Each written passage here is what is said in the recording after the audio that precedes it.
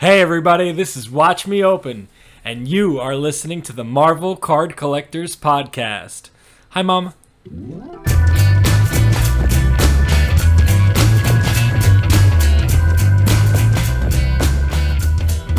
Hello, everybody. My name is Ian Taylor, and you are listening to the Marvel Card Collectors Podcast, your weekly digest of hobby goodness. A terribly terrific trio of guests this week. Ladies first, and I'm thrilled to welcome back Amanda Z, aka The Graded Gamer. Also making a return after a very well-received recent issue is Keith Boyle of I Want More Comics and Games in Thornton, Colorado. This is why I should read these before I actually start. And finally, because we all like to watch him open boxes of cards, it's Billy Vasozi. Did I pronounce that right? Best you've done so far. Best You're I've done so so far. close. Best I've done so far. Well, welcome, one and all. How's it going, kids? You all right? Lovely. Thank you for having us. Consider yourself had. This week I'm gonna have a sip. It's evening here in the UK, so I'm gonna have a sip. So cheers, everybody. This is Jim Beam honey, by the way. Oh, that Okay. sounds good. New sponsor of the show. It's really good. You know what, Jim Beam honey, if you want to send me 3 bottles of your beautiful, beautiful product for me to be drinking on every single podcast going forward, then I would be more than happy to oblige. The quality of the podcast would be slightly more variable than it already is, and that's saying something. So, but hey, we'd all have a good time. Um, so coming back, we haven't done one of these. Well, I haven't done one of these in the new era of things. Hobby questions. These are all really fun things to do. Billy's done one before with us. You I came on have. once. Yeah, you came on once and did them. And you were quite funny on that one because you were kind of like, Billy, you can say something as well. And you were like, oh, I'm quite happy to sit and watch you two talk. Well, now you can't watch you two talk. It's us four. So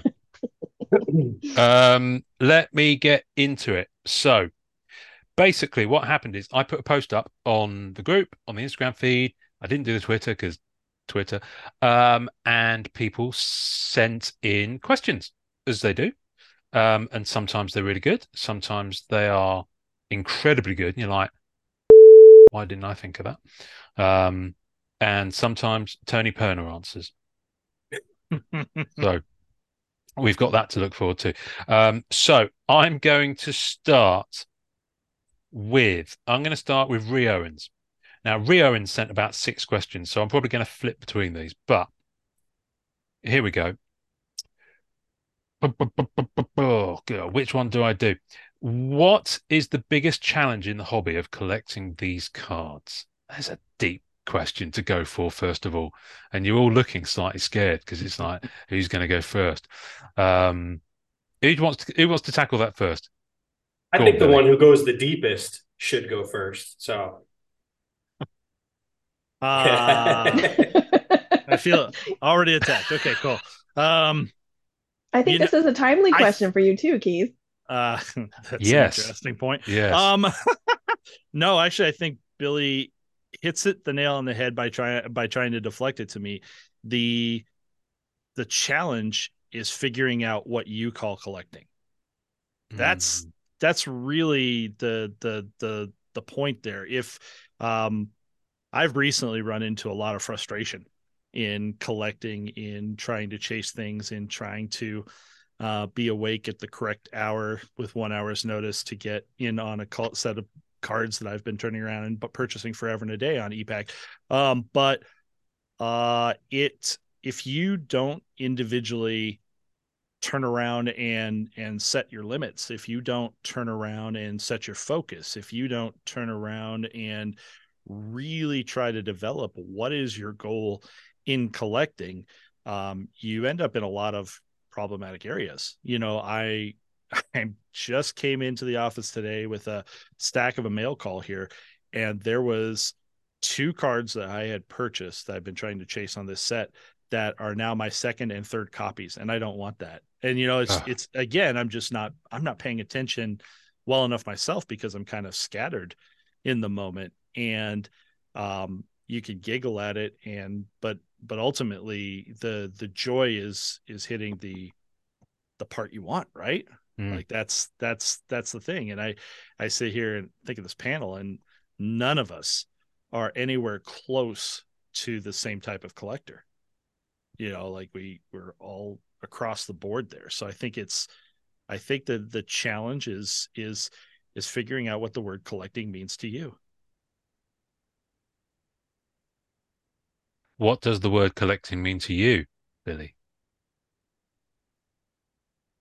Oh man. So, I've previously stated when I first came back into the arena, 3 years ago now,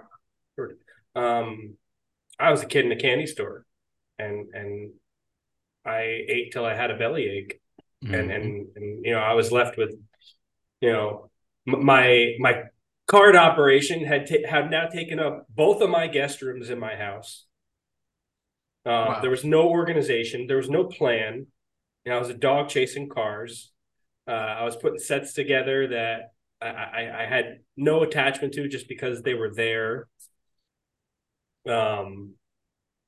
And so, I think to actually answer the question, and to follow up with what Keith says, it's not just going to come to you, what collecting means to you. There's trial and error, and there's, there, even with sketch cards, and you experience it too, Ian. There's cards where, like, yep, I'll take it. And then, a couple months go by and you're like, I'm not in love with it.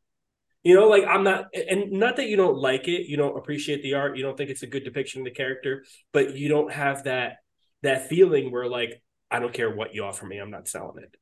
And I feel like everybody's going to have ancillary pieces in their collection that don't meet that criteria, but those are the ones that really are the ones that define you. And I've said, like, after I purchased that High Evolutionary 101 from 2020 Masterpieces, I don't care what you offer me. Like, that's just, it's important to me. It's my collecting identity. And unless, tragedy befell me, I wouldn't even think about moving it. So I think the trial and the error and being open to that changing of your mind and your feeling about something, whether it's a style, a set, an approach, or a particular card, you have to be open to liking something one day and then not liking it the next, and letting yourself evolve a little as you go. And like I said, that piggybacks on what Keith said, and then you'll get to a place where you become more and more comfortable about your direction, your collection, and you'll cultivate this much better impulse control when you see things pop up. Really? I haven't experienced that part yet. Like I said, much better. You have to contrast. Look at the contrast. Absolutely. You finished talking, haven't you? And I'm reading the other questions. Sorry.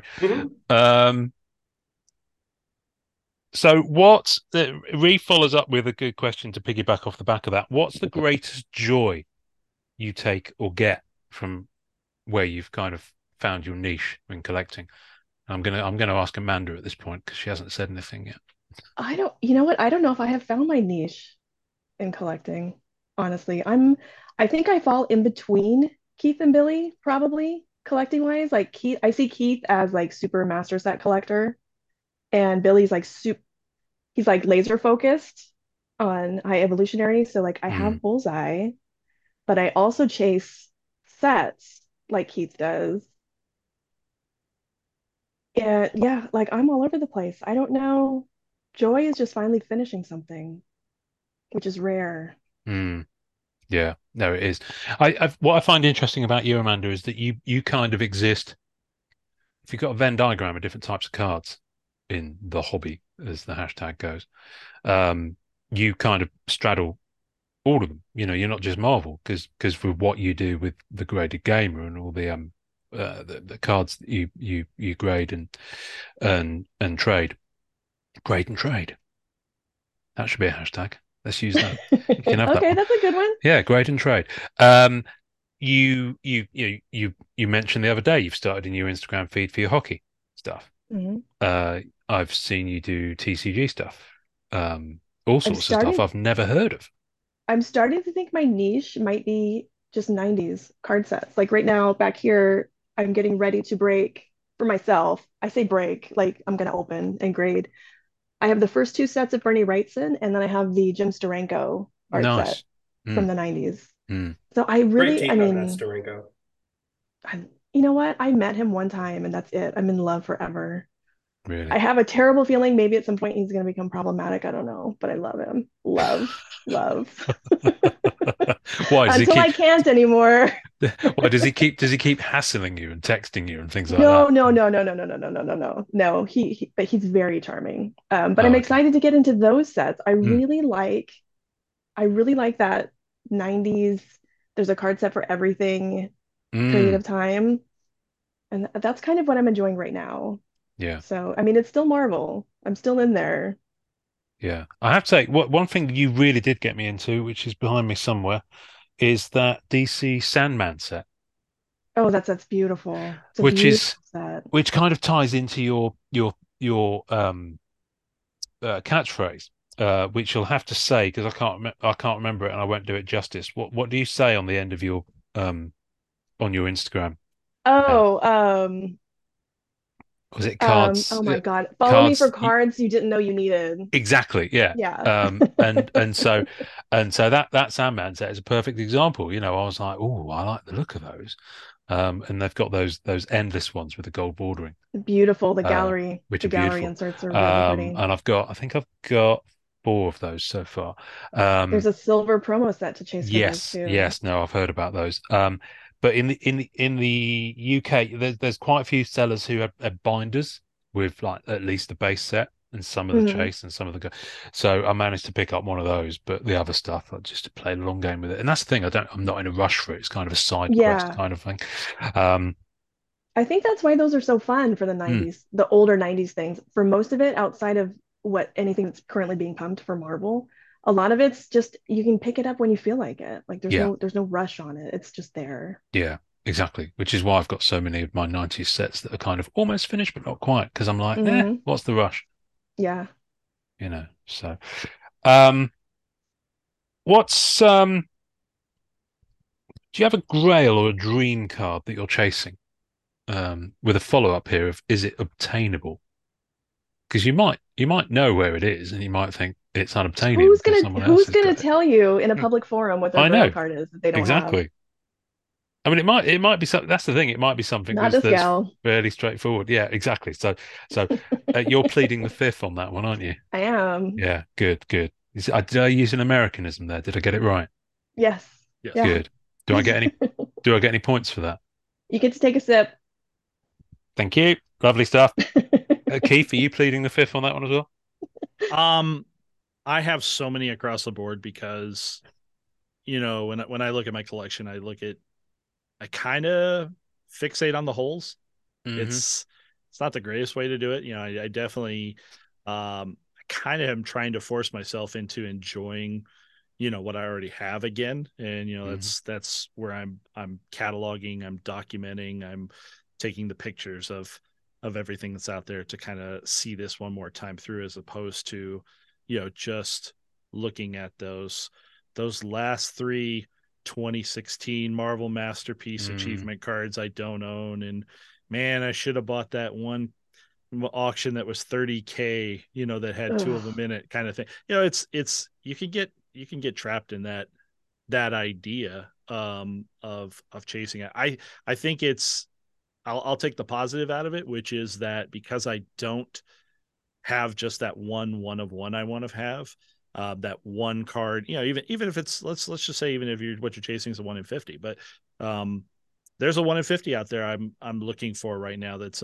in the it's the Exquisite from Marvel Gems of Cyclops, Mm. because I got the recreation by Olivetti of that art. I really like it, and I'd like to have a card that matches it. But it's serial number to 50. It's a set that is successfully hoarded. Like there's just not a lot of it out there. If it pops up, I was offered one, and it was graded, and I don't think that the person that offered to me was offering to me at a terrible price, but it was just more than I wanted to spend. I didn't have to. Mm-hmm.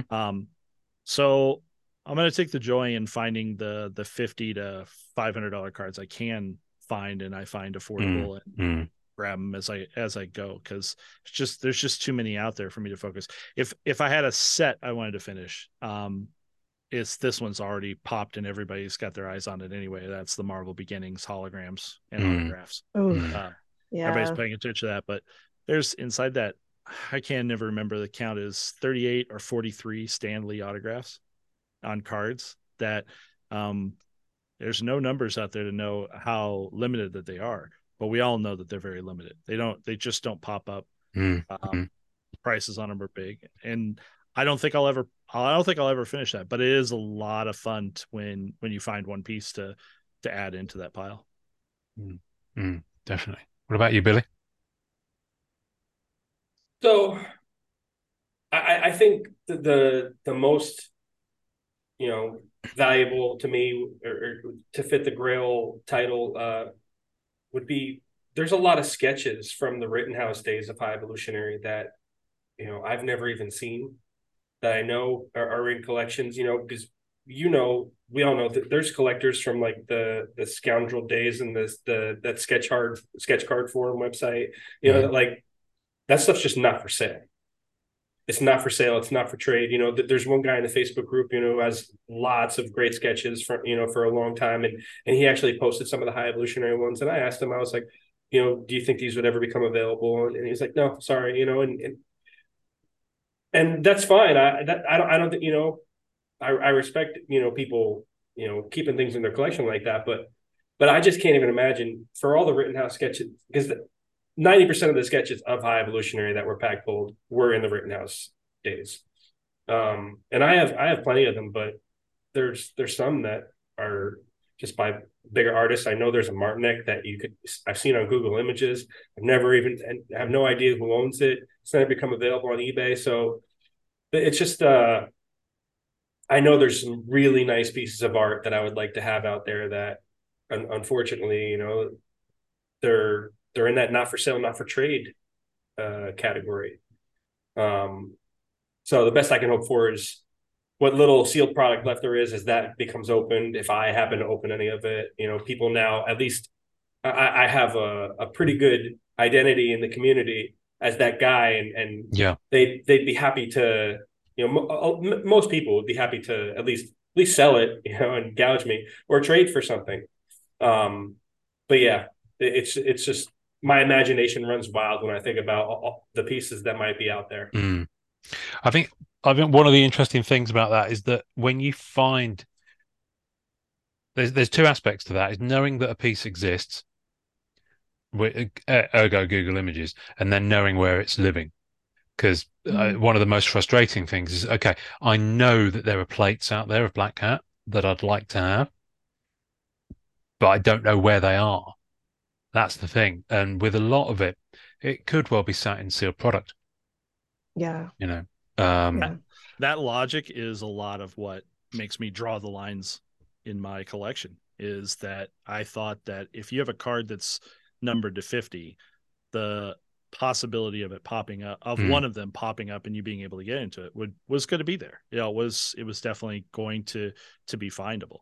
But if I was a character collector on something and I was looking at sets, even 1 in 10s, because a lot of my memories come from the Rittenhouse days, where the communication just wasn't there for things and stuff. Plenty of things I know how people did it, because I did some of it myself. I would open up something really cool, a 1 of 10 or something like that, and just put it in the back of the binder and not think about it, because I just didn't have the big push to go sell it or move it. So it could just be hanging out, and that. So it always has that limit of, can I even find what I'm chasing?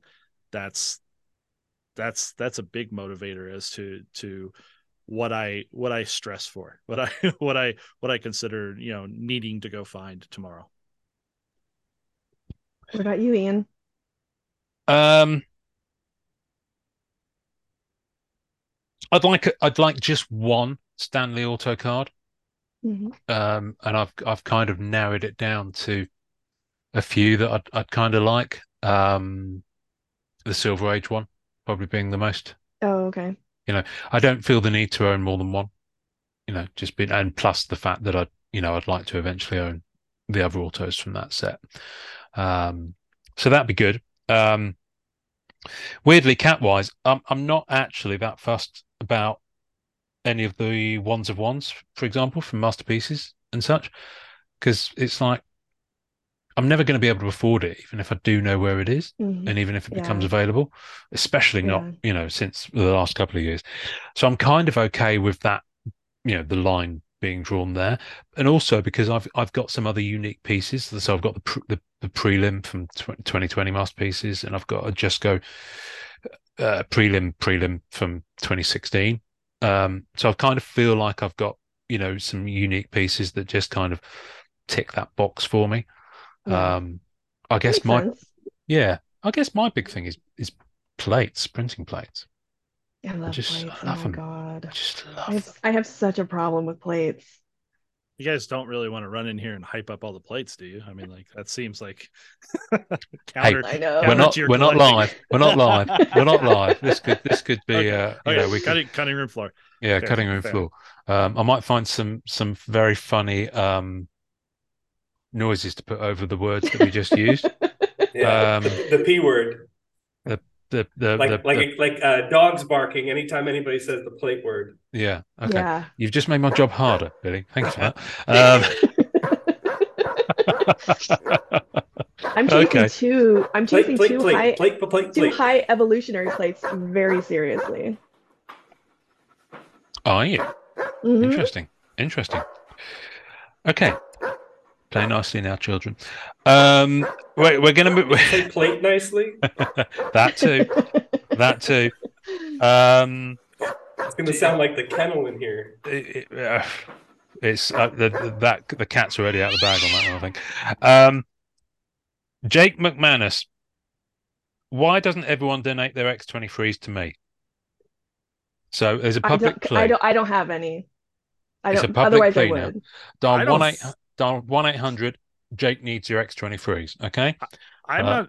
I'm not aware that he's officially won the public showdown between him and Keith Speroni. I There was is gonna someone say. else. I Yeah. think For the X23. Speroni's So X23. I don't think that I don't think a winner's been declared. So I think it's tough To be honest with you, to know where you're sending it. no, Is that like a Thunderdome scenario? Like, how does that? possibly two men enter, one man leaves. Listen, Jake is completely cool on the gang about not being that guy. So I don't think in jest. But no, it goes on. I thought this was interesting because Keith, I know the answer to this, and in terms of your question,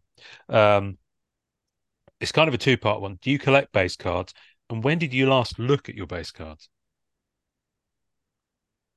So, There's Keith, you've got vast swathes of like sets and base cards and parallels. I mean, obviously you've got a busy job, so you're not going to like be touching in with them every day. But maybe you do. I don't know. Maybe you go down there and have a quiet in the morning, like Muslim thing, 15 minutes pray to Mecca kind of moment with your cards.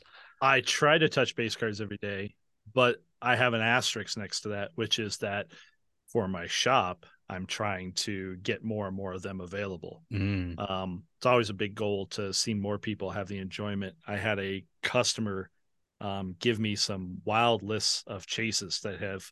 I found out that his story is that he worked at a gas station for an extended amount of years in the 90s and was buying whatever random packs were showing up there. So he comes to me with a list of he needs these DC Firepower singles. Oh, wow. He needs Spider-Man International 97. And the Flair one. Yeah, right. Yeah. He's like, oh, he gives me a small little list. I was like, you realize this is like 60% of the set. You should just go buy the base set I've got in the case over there for $25. He's like, really? Yeah. It's like, so I love when people get excited about the base cards. Obviously, this is probably the biggest disconnect you can have in the hobby right now is when we're having a conversation. Are you and me talking as collectors? Are you and me talking as investors? Are you and me talking as, I'm somebody who's got a lot of cards to sell. Eventually I'll have prepared them and they'll be available. But I have a different conversation if you and I are talking about the appreciation of the sets, and I have a different conversation if you'd like to talk about the value of XYZ card I have that you'd like to get a hold of. And I think that all the conversations are appropriate. I don't think there's a problem with any of it, but we too often get, mixed up and maybe not knowing where we are. It's real easy with your friends, like I would consider myself on good terms with everybody here. And when we're going to have conversation, we're not really talking about, the long-term stock market of the Marvel card industry and where, we think this card is going to spike and this card's going to crash and things like this. No, we're talking about the fun of it. It's funny. I'll spend more time talking to Amanda about obscure things that no one ever in their right mind should ever be buying. And yet the two of us are deeply involved in it. I love it. Like Marvel Annual is we've said this before. You've said it before, Ian. It's such an underappreciated set because it has that nostalgia of the 90s. All things are included, like the 90s set this is everybody who's in Marvel right now. And, we look back upon it and wonder why certain characters were ever inside those sets, but you would know if you were into Marvel in the moment. And that's what Annual gives us right now. There's plenty of characters in there that are so left field. Like if you're not reading comics, you're just like, who is this? I don't understand anything. That's fine. That's not a big deal. But the base gives you that flavor. We know that insert sets, we know that you're always going to see Spider-Mans and Wolverines and Venoms and all those characters that everybody clamors for inside the inserts. But base is where you get the meat and potatoes, the things that keep the story going. That's what I love. Yearbook. It's like a yearbook for Marvel that you're. Well, the base is the base, if you pardon the expression. You don't get the chase and the inserts unless you have the base to build on. Does that sound like a really wanky thing to say? No, I've been drinking, but it's so take something like Masterpiece, and it's very easy while you're opening up a box and building your set because of the expense that you've put into the set. And I'm talking about like the last 3 sets and what will be the next set when it comes out. You're focused. Hey, is that a tier 4 card? Oh, is that the special edition? Is that the what if? Or and these things really kind of quickly make you forget to look at card number 10 in the set and appreciate it. And it's only when you get to go back and look at the whole thing that you really get to enjoy that side of things. Everyone probably has an opinion as to if they prefer the art of Jusco or Bianchi or Palumbo. But ultimately, if you're getting to look at all of it and just enjoy all the different pieces of it, you're just getting that bonus, the joy instead of the credit card bill, right? Don't focus on the credit card bill. Focus on what you're getting out of this and enjoying. And I think the base is you've got to spend time in the base to get that. Otherwise, you're throwing your hobby money away. You're just purely trying to play the investment game. And more often than not, especially with the way things have changed over the years on that, you can end up frustrated when you're focused on dollars and cents. What do you I see this phrase. I never heard this phrase before until I saw it on EPAC, on the EPAC forum. Cardboard junk. And it's just, I get where it comes from, because a lot of those guys on EPAC who can buy case after case after case and open it up, and they're doing the achievement or the chase or whatever. They're one of them's here, right? Yeah, I know, but that's that. But no, but that's the potentially former one of those. No, we're not feeding into that. We're ignoring that. That's not... I'm in rehab right now. Okay. All right. Yeah. Well, if you don't want to talk about it, we won't talk about it. No. Rehab is for quitters, Keith. I know. It sounds great. But no, how you obviously you're aware of that phrase. What does that phrase mean to you? Where do you see that? This wasn't in the questions, but it's connected. When I read that question, I was like, is that's kind of one end of the spectrum, regarding base cards as cardboard junk. Well, it's like calling it junk wax, right? It's the same thing. Yeah. Like there's people who would consider this junk wax back here, like, but I love it. Mm. Is it tied very specifically to the idea that any of those cards that are physical, because obviously some of the base is just combinable, but any of the cards that are physical still take 25 cents to get them into your hands? Does that play into the math? Yeah, and potentially.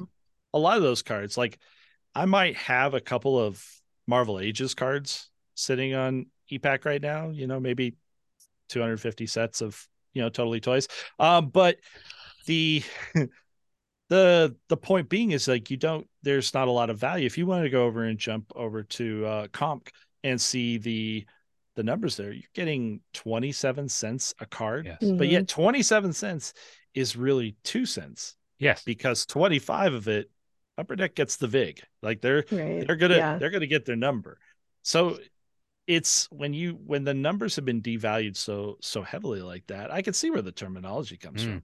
It's very easy. I also know that there's a lot of people that collect on ePack, leave it on ePack, and absolutely consider that their collection. And I have no knock against it. I don't want that to sound like it's a negative, because again, a 100 card set cost you $25 to bring home, but yet it's sitting in storage, in a place that we all find secure and don't have a problem with it. And you're never going to you don't have to worry about that. And you can save $25, but on the set.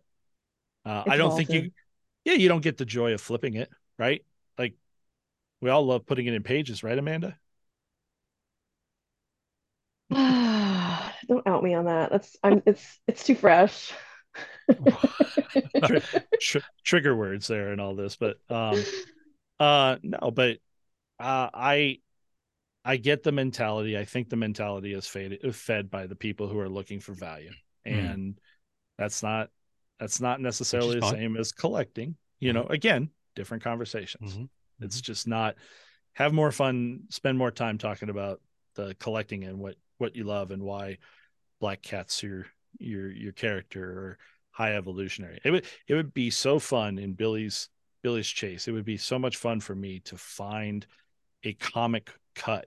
Me and Billy have talked about this many times, that there are only a few issues that he was even in that even have a possibility of a High Evolutionary showing up. Yeah. But to find one that he's actually on a cut, like that would be an amazing card to find. And that's another feedback to Joy.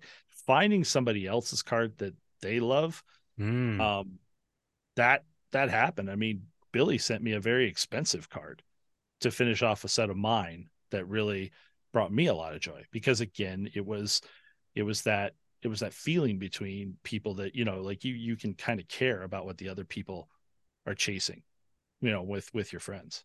Yeah. Also, I had seen him be his own worst enemy before, and go back and forth on whether or not to buy something at a given price, only to buy it 4 months later at double the price. I had lost. It was and we can tell everybody, because I think we posted up in the group, right? But I mean, I'm talking about the Wolverine Tier 4 from 2020.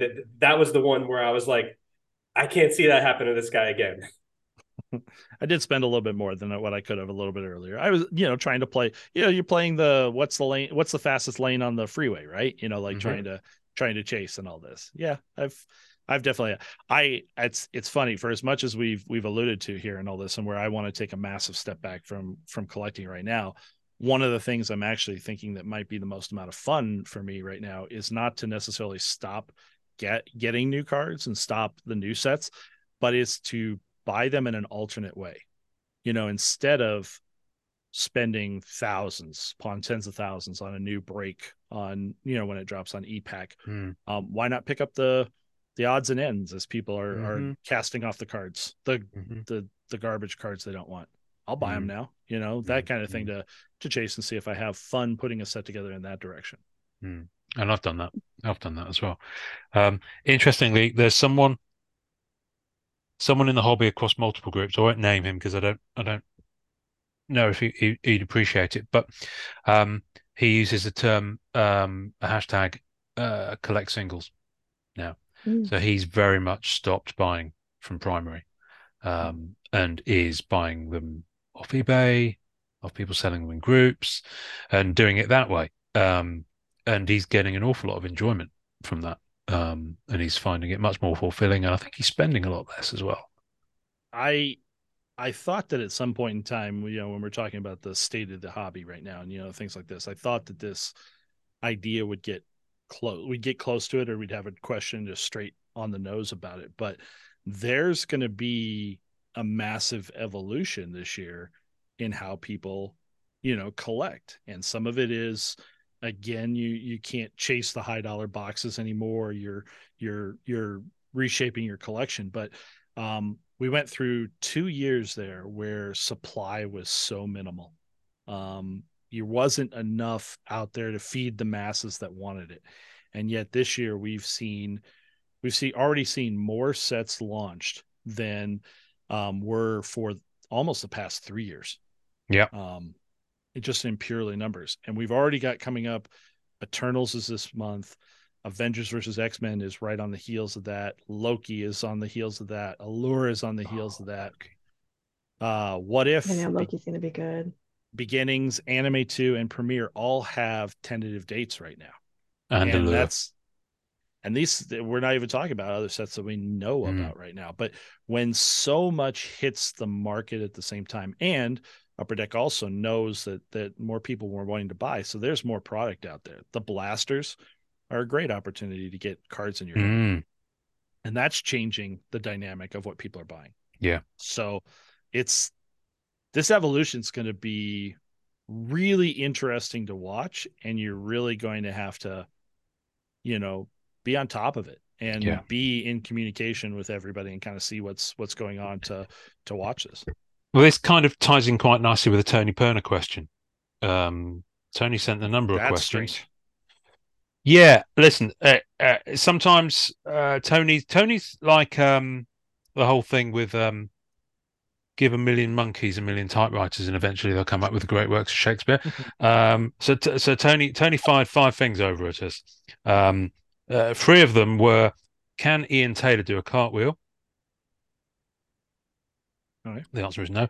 Are you happy with your current cable provider? Is anyone? And chili. No question. That was just a statement from Tony. So Tony's 2 questions outside of that. Bless him. Tony, we love you dearly. Don't ever change. Can the average collector still afford to collect with the crazy prices of sets? So it kind of feels like it's a springing off that, because I mean, define the average collector, I guess. But yeah, I mean, there's just so much product out there, regardless of the price of sets, because I'd argue that the price of sets, given the craziness of Spider-Man Metal and how much that got expenses, I'd have to say there has been a marked correction. Now, admittedly, some of the products that are coming out are probably lower tier anyway, like Annual, Falcon and Winter Soldier. Yeah, they're never going to be up there with the Spider-Man Metals of this world in terms of the prices that people are asking for them. But God loves a try, and I'm sure some people are trying to get a higher dollar for those than they should do. But I think, generally speaking, I think the price has come down. I mean, look at Fleer Ultra Avengers. I mean, it was much, much more affordable to collect for most people. I think the challenge is not the crazy prices of sets from my point of view, it's the size of them. I mean, Masterpieces is a has a lot of elements to it, but once you get your head around the structure, it's fairly contained. And then you look at something like Fleer Ultra Avengers with the crazy colouring and how many different colours there are and the different aspects to it, and yeah, I mean, where does it stop? Keith is sweating there slightly. I'm giggling over the crazy color comment because we haven't looked deeply at Allure yet. Oh no, we haven't. And Allure reminds me of Doctor Strange on E-Pack. Amanda knows because Amanda has played with Allure hockey, and I love Allure. It's so beautiful. It is going to be a fairly popular set, but the number and the signer list parallels. The signer list is insane, but the parallels are also going to be insane. Yeah, so I haven't seen Allure, but I have heard, and you, Amanda, I guess you can tell me if this is not accurate, but that it's equivalent to like a Topps Chrome in terms of the presentation of the cards. It's chrome. I don't have any of the really pretty parallel. Yeah, I don't have any. They're gonna show up nice on camera, but the rainbow. They're like it's a literal rainbow across Hmm. the I player. wanted It's really pretty. I wanted to be the knowledgeable one here and be prepared for this. So I have my distributor pages up. Your 100 card base set in Allure. You're going to have your base, no problem. Parallels include black rainbow, red prism, magenta, orange slice die cut, and steel parallels. So here's an orange slice die cut from hockey. Is that 5? That's 5. Okay. Now, would you And like to know how many more are numbered parallels? Okay, Green, so those aren't numbered. Okay, so 5. Okay, so we've got 6. yeah, those aren't numbered. green quartz, white diamond. Green quartz is 99, white diamond's 50, blue line is 35, purple rainbow is 10, golden treasures 1 of 1. 10. So we're back to kind of the metal. So era of- Tony's great question. Yeah, is it possible to collect? Who's chasing all of that? Me, Here, you. actually, so the great part for me is Allure's an MCU set, so I get to sit on the sidelines. It's outside my bounds. I'm really there. Here's a black rainbow, but I don't think it's gonna show up on camera. It's based. Yeah, Oh it's no, not gonna. It's no, don't do us a disservice. Hold that up again. I was enjoying that. it's well, it's hard to see. It has like what we would call a hollow No, foil I get the vibe. I can see it. I can see it. surface. It's nice. I like the Um, depth of it. yeah, they're really pretty. Mm. This is where a And lot I of don't. Upper Deck was talking about that and comparing it to Vibranium Yes. because again the card stock Mm. matches very well. Mhm. Mm. And then of course I did the pregnant pause thing and all this. There's 3 more parallels. There's Okay. And red auto. this is before EPAC. This is red auto, purple diamond autos, and golden treasure 1 of 1 autos. Golden treasure 1 of 1s, golden treasure 1 of 1 auto. We're officially hands free off the cliff. It's Like, bizarro world right now, isn't it? Yes. Um, But what if you said collecting for you is just going to be a base set? Hmm. You just wanted the 100 plus 50 SPs that I didn't mention. And that was what you wanted to chase. Like you could stop there. You could have a Yeah. set. You brought a masterpiece. People turn around and decide that, when they're going to chase that tier 4, they're going to get it in purple. Yeah. Because the purple That's what I do. 199s. Yeah. And you have a set. So now you have a set. You have every art that was in the base set. You have all 90 of them sitting there, no problem at all. And do you think your set is incomplete because you didn't get No. the most high end? So and that's the thing. It's the whole, it's what I Yeah. always say. It's the whole choose your own adventure aspect of it. Now, and I think that's the way you have to go about it. It's like I don't have the room. I mean, this is a small room, and I've filled it already, as you can tell. But much as I loved WandaVision, I've no desire to own the base set or the parallels of the base set because I simply don't have room to store them all. Mhm. Have I chosen maybe 3 cards to Rainbow and get all the different parallels that with images on that I really like that sum up the series? Yes, I have. Keith, Amanda, and Billy. And I've done the same for Falcon and Winter Soldier, and I've done the same for Shang-Chi, I think. So there are elements of each of the sets that I kind of quite like the design on. So it's kind of like having a little like tapas. Just a little bit here, a little bit there, a little bit which kind of works for me. And a lot of that is, I guess, to a certain extent, it's peripheral to the main stuff I collect. But it gives me that joy of collecting something at a relatively affordable price. Now, obviously, with something like Lure, if you're going to do that, it probably cost a lot more money. But on those other MCU sets, it's so far it's some gigs. well, an allure should end up being something between $120 to $150 box. Yeah, which is going to be a little bit better. That's also 8 packs to a box. Okay. 9 cards to a pack. Oh wow, So okay. You're still going to get quite a bit in there. Obviously, there's a lot to it, and there's way more when you start talking about all the different pieces. I don't want to hype on that set alone, because actually I think that one of the most exciting sets coming up is going to be What If. I think that that's a fun one where we all get it's the MCU, but because it's not photos, I think it, appeals to a couple more people. Like it's going to feel more like comic art. Mhm. It's going to have that. That's a big piece about, again, people's feel into this. There's choices to be made. I don't think there's anybody left, no matter who you are at whatever scale, that can get it all anymore. Tony's question is very valid about that point in time. Yeah. There are breaks on there's a handbrake on everybody's collection, because go back to 1994, the most produced year of Marvel in the 90s, right? And you have a Masterpiece set, and you have a Universe set, and you had a Spider-Man set and a X-Men set. Flair annual. Yep. Flair annual, sorry. Yep.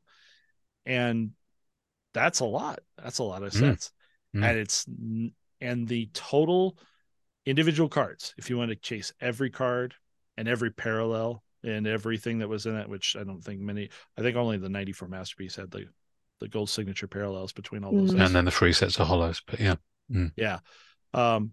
You'd still be at less total cards than Allure has for all of its parallels before you even get to one-of-ones. The world's changed. It's a different mechanic. Yeah. And you're definitely going to have to pay attention and figure out your own boundaries. Tony kind of goes to. Sorry, carry on. Sorry, no. That being said, like, there are opportunities, and it all depends on where the limits you set for yourself.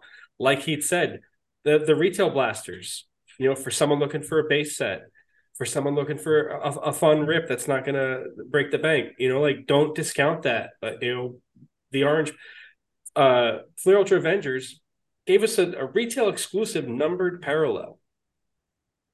Like that was huge. That was a huge improvement over the thought behind Spider-Man Metal retail blasters, which gave us a yellow, which was very much akin to the gold. It was hard to distinguish, with a little exception. But a numbered parallel that was exclusive. So that made it more attractive to rip. It also gave us the Ultra Stars, which was, the silver rainbow foil version of that was exclusive to retail. The blues and annual are stunning. Yeah, those are really pretty. So it's not just right. So it's double-sided now. It's not just here's a less expensive way for you to experience it. There's also something exclusive, an incentive, something that makes it more attractive. And then in a completely different direction, myself with Fleer Ultra Avengers, I did not break any of it to chase the cards that I was looking for. With the exception of the 101s, which haven't appeared, I have all the cards I'm looking for. I did that because there's an eBay seller who was doing character spots for case breaks. And I'm not saying that's something for everybody, because maybe it's not going to be as affordable an option as for you, Ian, as for someone that's collecting High Evolutionary.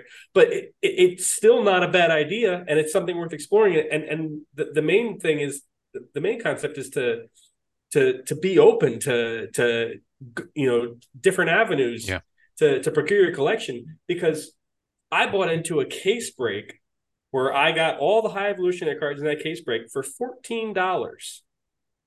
And I got the auto in that. The auto out of 63. Such a great hit. And that's because I was open to whatever. And I wasn't dead set on the only way I'm going to get these cards is if I see them specifically listed, or if I buy product and open it for myself. So, you've got to use your imagination. You've got to use the community, because everybody, look, sellers, and I sell and whatnot, Keith and Amanda sell and whatnot. And I, communicate with plenty of other people who sell and whatnot. We feel the responsibility of like being creative to make it more appealing, right? And so that there's better chance of you getting what you want. Because that's going to be, if I can present a product, a purchase opportunity in a way that you have a good percent chance of getting what you want, and you're not going to be left with riffraff or cardboard junk, as it was referred to, like you're going to be more inclined to come back. So we feel that motivation and that need in the market space.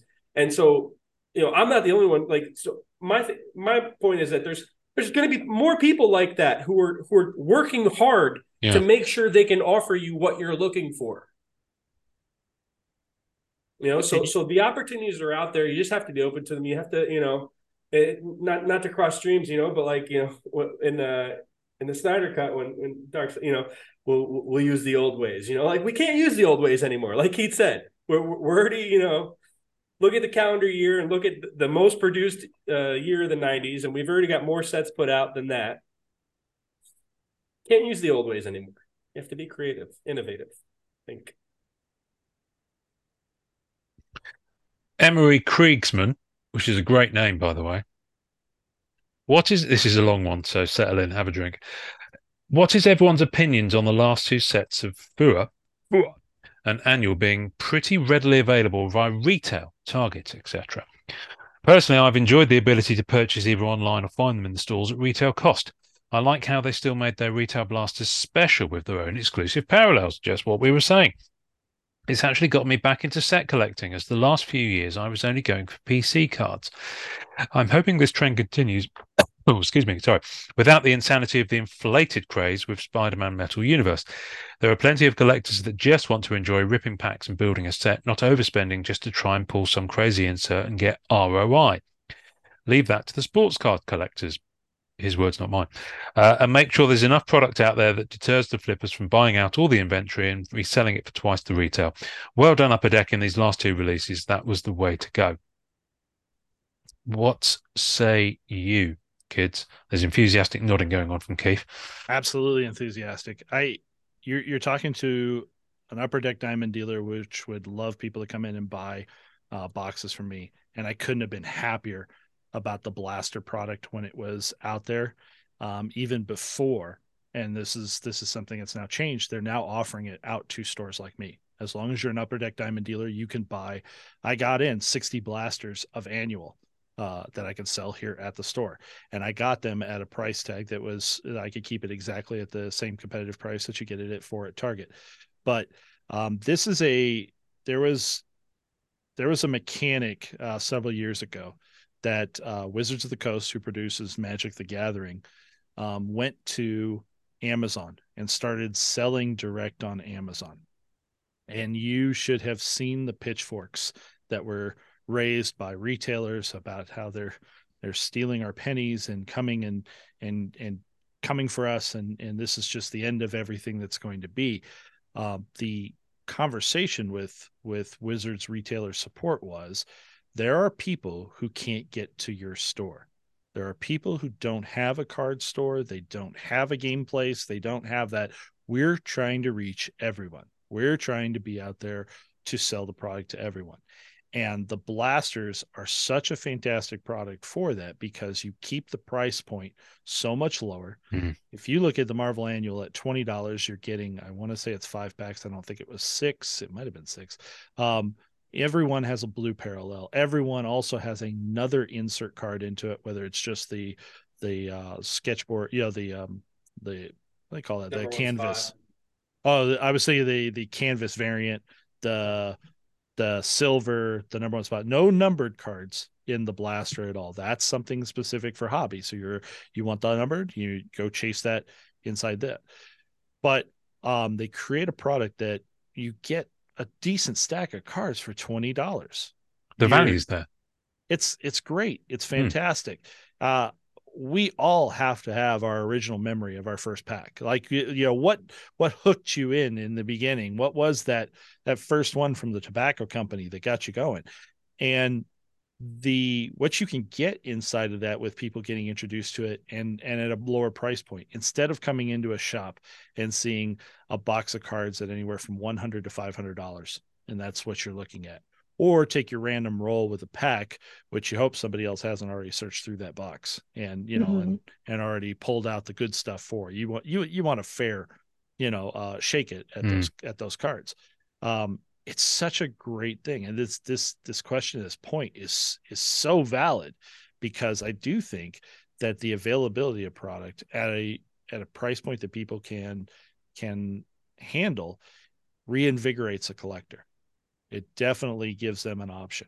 It's so smart, because ultimately Upper Deck sells out all their product and they don't make any money on aftermarket. They will not make $1 on a one of one sold for any amount of money. They don't make money on flipping green PMGs.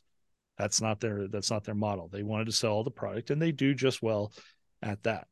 So they want to find as many collectors that are willing to buy the product for all the different reasons. Maybe you are just wanting to go buy the hobby box to find the green PMG.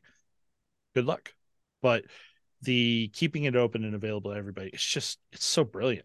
And the fact that they're going to expand it, we have opportunity here to buy. They've even redone the sales channel now, and I can actually buy Fleer Ultra Avengers blasters now. Wow. For the store. So someone else asked, because you kind of touched on this, it kind of brings it into the affordability stuff. Carl Varney, fellow Brit, asked loads of questions actually, but the one I'm going to is, should there be a collector, in quotation marks, set to future Marvel Masterpieces where all of the cards in the set can be bought in a collector's tin on thinner stock? Or should it remain as a premium set where only a fewer high-end collectors can own all the Tier 4 cards to complete a set? I'd be all over that. Yeah. I've thought of this a few times, actually. I would absolutely love it if they went back and released just a retail, no tiers, thin stock version of any of the previous Masterpieces sets. 1997 Fleer Ultra Spider-Man.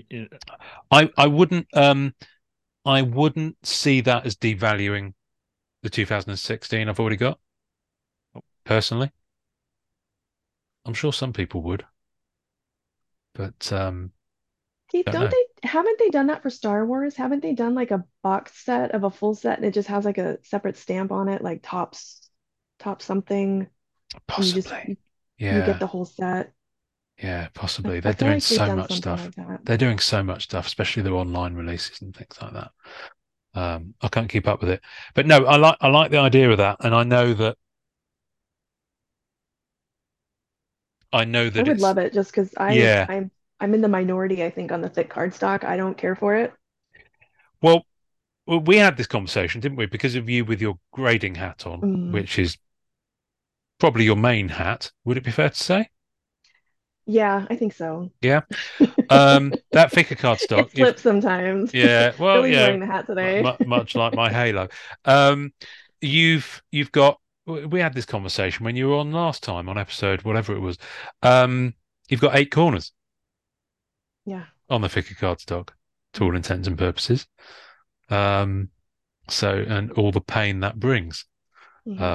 So yeah, no, I one thing I really liked, and we know it's possible, that non-sport update promo for Masterpieces 2020 with Wolverine on. Thin cardstock, nice picture of Dave Palumbo on the back. Hats off to Upper Deck for actually putting some promos out in non-sport update, because that's a fun collectible thing. With, yeah, Spider-Man. They did. And a Hulk. Non-sport update was Hulk. Spidey was the Philly non-sports card show, I believe. Right. But not for 2018. I just think, listen, we're slightly veering off the question here, but it still slightly frustrates me that Upper Deck don't appear to see the value in putting those promos into places like non-sport, into those old legacy, whatever you want to call them, streams of release and marketing, such as non-sport update. because everyone else seems to. And you know, I love the stuff that comes from Non-Sport Update magazine, even if it's sets I'm never going to collect, because it gives you a taste. You know, it's like that. Oh, just a little taste, just a little bump, keeps you going. Anyway, moving on. Carl also asked, how do weekly releases, Unbound in brackets, fit into the collecting experience? It's certainly an experience, isn't it? Is this something that people enjoy, or has it become too much of a grind, negative experience? Too soon, Carl. Too Yeah. soon. Too soon. Well, listen, I think Carl, I think everyone's experiencing different aspects of this, apart from maybe me, because I'm comfortably sitting on the sidelines. I just see all the bombs that go off backstage on the admin of things like MCCW when goes south. Go Spider. Anyway, but Oh but man, it's a how good point. does the semi-retirement feel on a Ghost Spider release? I just feel bad. To be honest with you, I just feel bad for the guys who have to deal with it, because it's just some of the stuff that Nobody comes felt up. bad for you. Don't. Well, well, and that's not something I can control. That's their lookout. But it's I can see the frustrations, but I'm just glad I stepped off, because Marvel Weekly kind of trained me on this one. So And see, but I loved Marvel Weekly. yeah, I no problem with the set. Loved it. No problem So with the I set. I Yeah. think the format, like that format, that style is, I think a lot of us really like it. The issue comes in where when you can't get through the servers, you don't Well, get yeah. notified of the drop, etc. But Yeah. that format, the weekly format, I really liked it for weekly. So I that's love interesting. those sets. A lot of, so I guess the premise of the question is a lot of people can't separate the format with the experience of the format, and that is a problem that's firmly with Upper Deck's system there, Mhm. Right, sort of because like how people can't separate the artist from the website administrator. yeah, Fred and Feels Ian, so bless bad. him, bless him. Oh, those poor guys Oh, getting blasted. oh, but Tops can do it with their living sets Yeah, quite happily, and various yeah. other weekly releases like the Mandalorian chapter stuff. I mean, I'm not up to date with what Tops are doing with that stuff now, um, but But Upper But Decks, those you, oh, go ahead, Keith. I was just say Upper Decks got both sides, and neither one is delivering correctly. So Unbound, a known print run, we've got so many packs to be sold. Everybody has to get on, and you're sold out in 6 to 12 minutes. You've got the weekly, say, Guardians one that's going on right now, which is an unlimited print run. It's not turned around and situated. There is a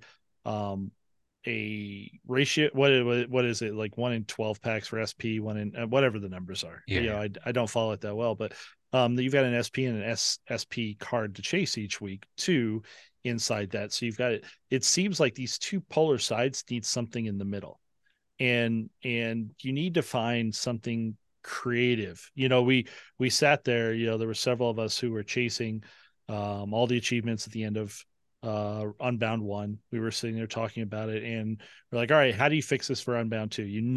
That there's too much popularity for this, that 1,000 cards is not enough. You just absolutely know.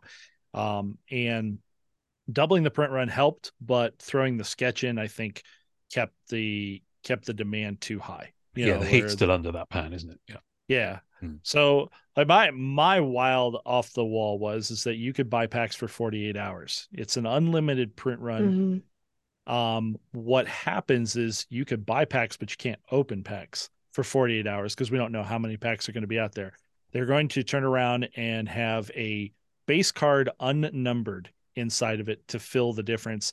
And then there is the thick stock serial number to 999. There is the canvas serial number to this. Like it's just there's an unlimited version, and then you don't even know how many inserts there really are until the 48-hour period is done. And then that now that there was 5,000 packs purchased, so now there's 1 in 5 will get one of those base kinds of cards. It's a very unique way of doing it, and I don't even know if it works, because I think many people want to know their gambling odds before they put their money on the table. But there definitely still is demand to move the number of Unbound cards up. than what they're offering right now. And we had the question earlier about, is it possible to collect? I thought Unbound was actually a good example of where you could collect a full set. You could collect all 52 cards.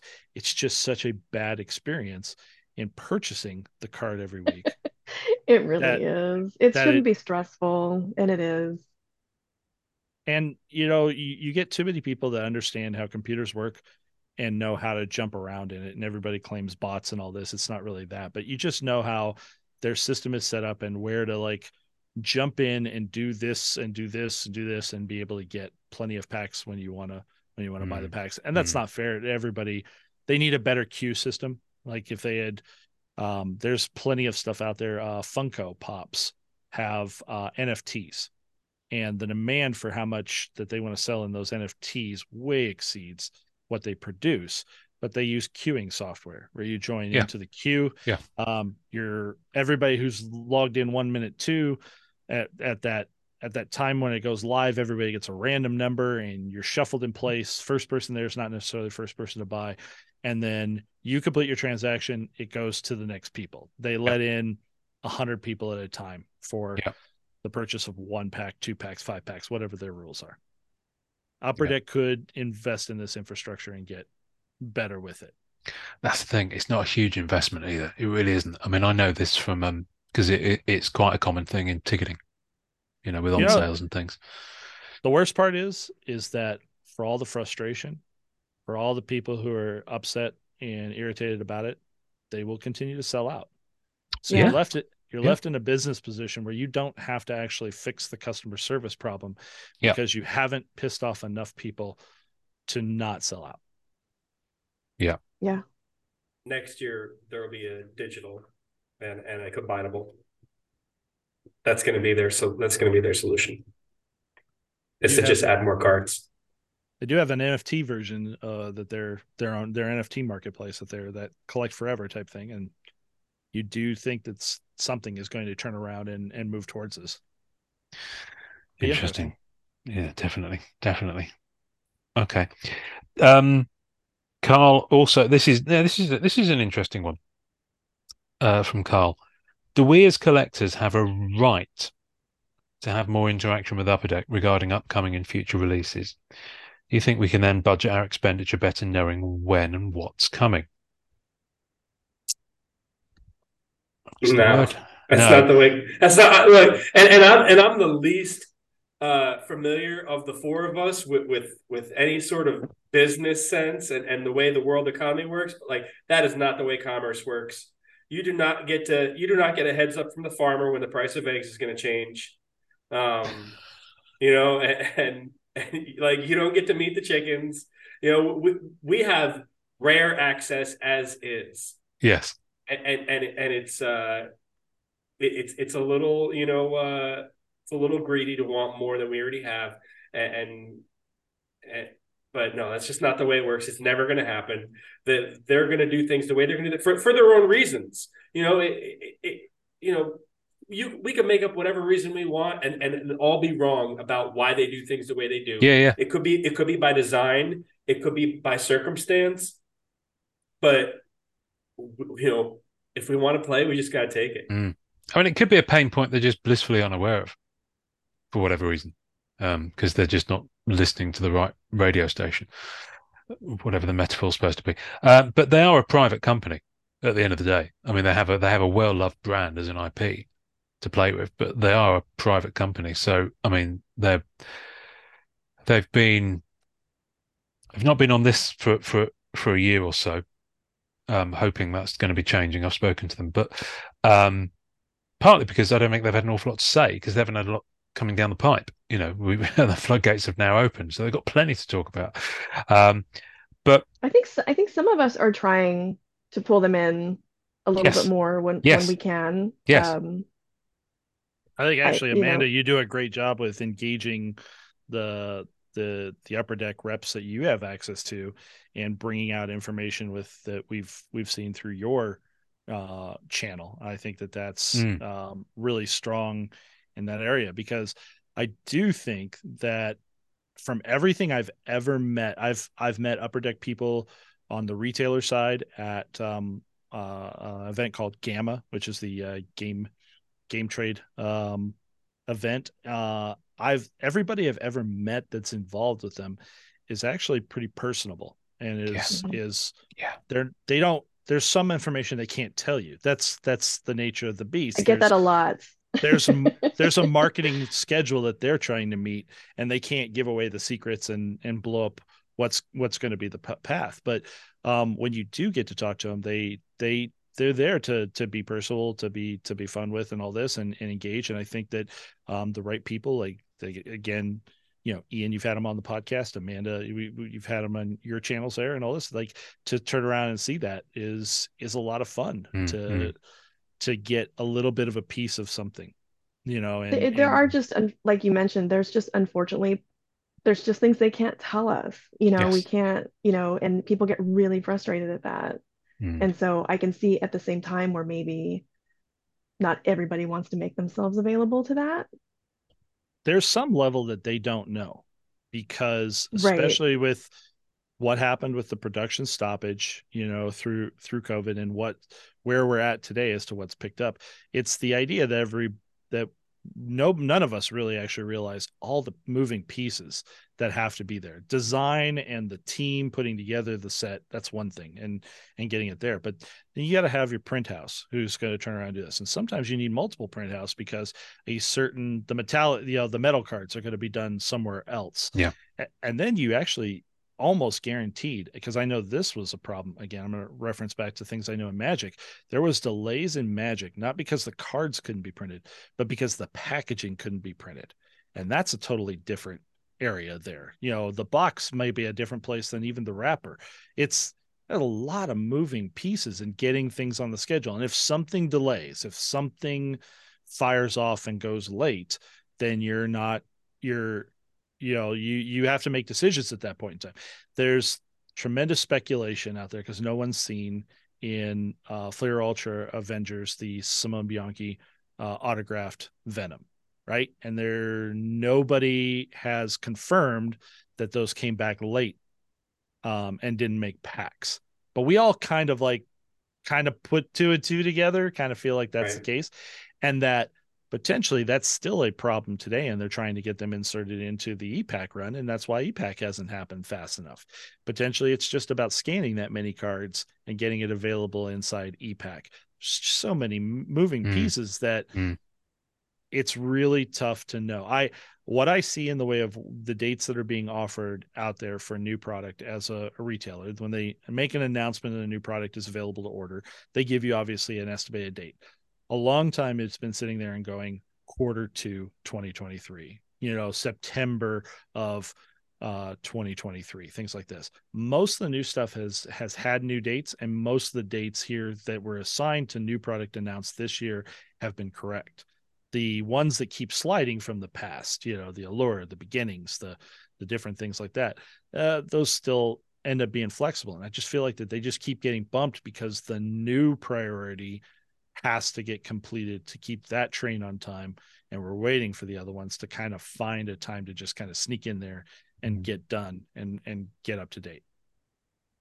Look, and let's not forget the collectible climate, and Fanatics making all these waves with their acquisitions, and anything proprietary and even slightly confidential is going to be even more heavily guarded, because there's a there's a sense of somebody else is out there looking to gobble up properties and IPs and contracts, and we want to be that much more secure with how we handle information releases regarding our own, how we do things, because we want to continue to be a competitor in this market. And so us, the collectors, like that's definitely a part of why we feel the sting of feeling like we're left out without enough information. Yeah. We're always gonna, we'll all keep trying though. Like, I recently set up at the Toronto Expo, and there were folks from Upper Deck there, and even so we went to dinner, had a couple drinks. Still, I'm gonna hit them with, my thing is I like to try to get print run numbers. Like, this is what I'm hung up on. Like, what's the print run for this? What's it? Nope. Even multiple drinks in, I don't know what kind of training they go through. Can't tell you. Won't tell you. It's trying. it's military Amanda, grade. now it's never going to happen. Now it's never going to happen that you put it out there. Well, they know what you're after now. You might have been one drink away last time, and now they're going to be extra on their guard. I know, but some of us are always out there trying. Keep going. Do it for the team.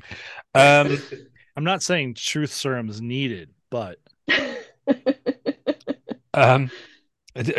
Jake McManus actually came up with several questions that kind of feed into that. So I'm gonna do these one at a time because they feed into something else, which then feeds into someone else's question. So believe it or not, I'm structuring things. Would it be better for Upper Deck to do tons of affordable and still cool annual sets? Which, by the way, he says, how good of a job did UD do on annual this year? Amazing, I personally think. Quite a few people have said that, actually. Would it be better for UD to do tons of affordable and still cool annual sets and then have less premium sets, or simply have a clear divide? I mean, I think the divide's kind of there to a There is degree. divide. Yeah, Already, I mean, it's I there, think. it's visible. I mean, partly down to the price and whether it's original art or not original art, or etc. Is his question based upon the fact that the initial conversation, the initial price point of Spider-Man Metal was not going to get to the price point that it did in the market? And it feels like that's the case, because we had talked about previously being that, the entry level products of annual and things like this. And then the tier up from that was the metal sets and Flare and things like that. And then the tier up from that was your Fleer Ultras, and then the masterpieces and premieres are even above. And that the line got so destroyed because Spider-Man hit that perfect, storm of consumer need and silly expenditures, which I definitely fed into that myself. And turned around and became where that set was originally priced from wholesale to be in your stores at about $100 a box. I think there were some people that originally got in the first buys at about $100 a box, 120 maybe. And for that to skyrocket to 600, 480 on e-Pack, I think that was seems wild. I'm trying to read the in-between line on what he's asking inside the question, and it seems like that feels reasonable as to kind of a finger point. Yeah, I mean, it's if I read you the next parts of it, it kind of, I think it's kind of a thought ladder, if you like. Okay. So the next part of it, would we like a deadline of a set every 3 months like Pokemon do? Then he goes on to ask, would we want to see 20 sets a year like some sports? We're almost going to hit that this year, actually, aren't we? Let's face it. Your number and pace this year is 15. See, Keith bringing the knowledge. I know, Yeah. isn't he like such a nerd? All I do is numbers. I love numbers. I love doing it. You mentioned print runs. I love working that kind of stuff backwards. I think it's the most fascinating pieces of this whole thing is to kind of know the details out there. So Ian, you need to have Keith and JD on and just have a print run extravaganza. Well, can we have Matt Parks on as well? Because Matt, when he does his spreadsheets, his spreadsheets are very solid. Yeah. The day before Fleer Ultra Blasters came out, Keith messaged me. He's like, it's 84,000 boxes. I'm like, what? It's like Fleer Ultra Blasters retail. He's like, it's 84,000 boxes. I figured it out. It's got this image of you sitting there like that savant with all the numbers like floating around in there like that. I will tell you what, sometimes it's very easy to determine. So here's the Fleer Ultra Avengers blaster count was very easy to determine. Every blaster contains an orange serial numbered card. Every orange serial numbered card is serial numbered to 549. Take however many that there were inside the base set, the Silver Age, all the inserts, multiply that by 549. That's the exact count of how many blasters exist in the world, because it's a known serial number to a known ratio. You have to have Upper Deck those has two told things. me that they try to avoid that. Yeah, so much to the chagrin of Upper Deck. So you can't do that kind of math.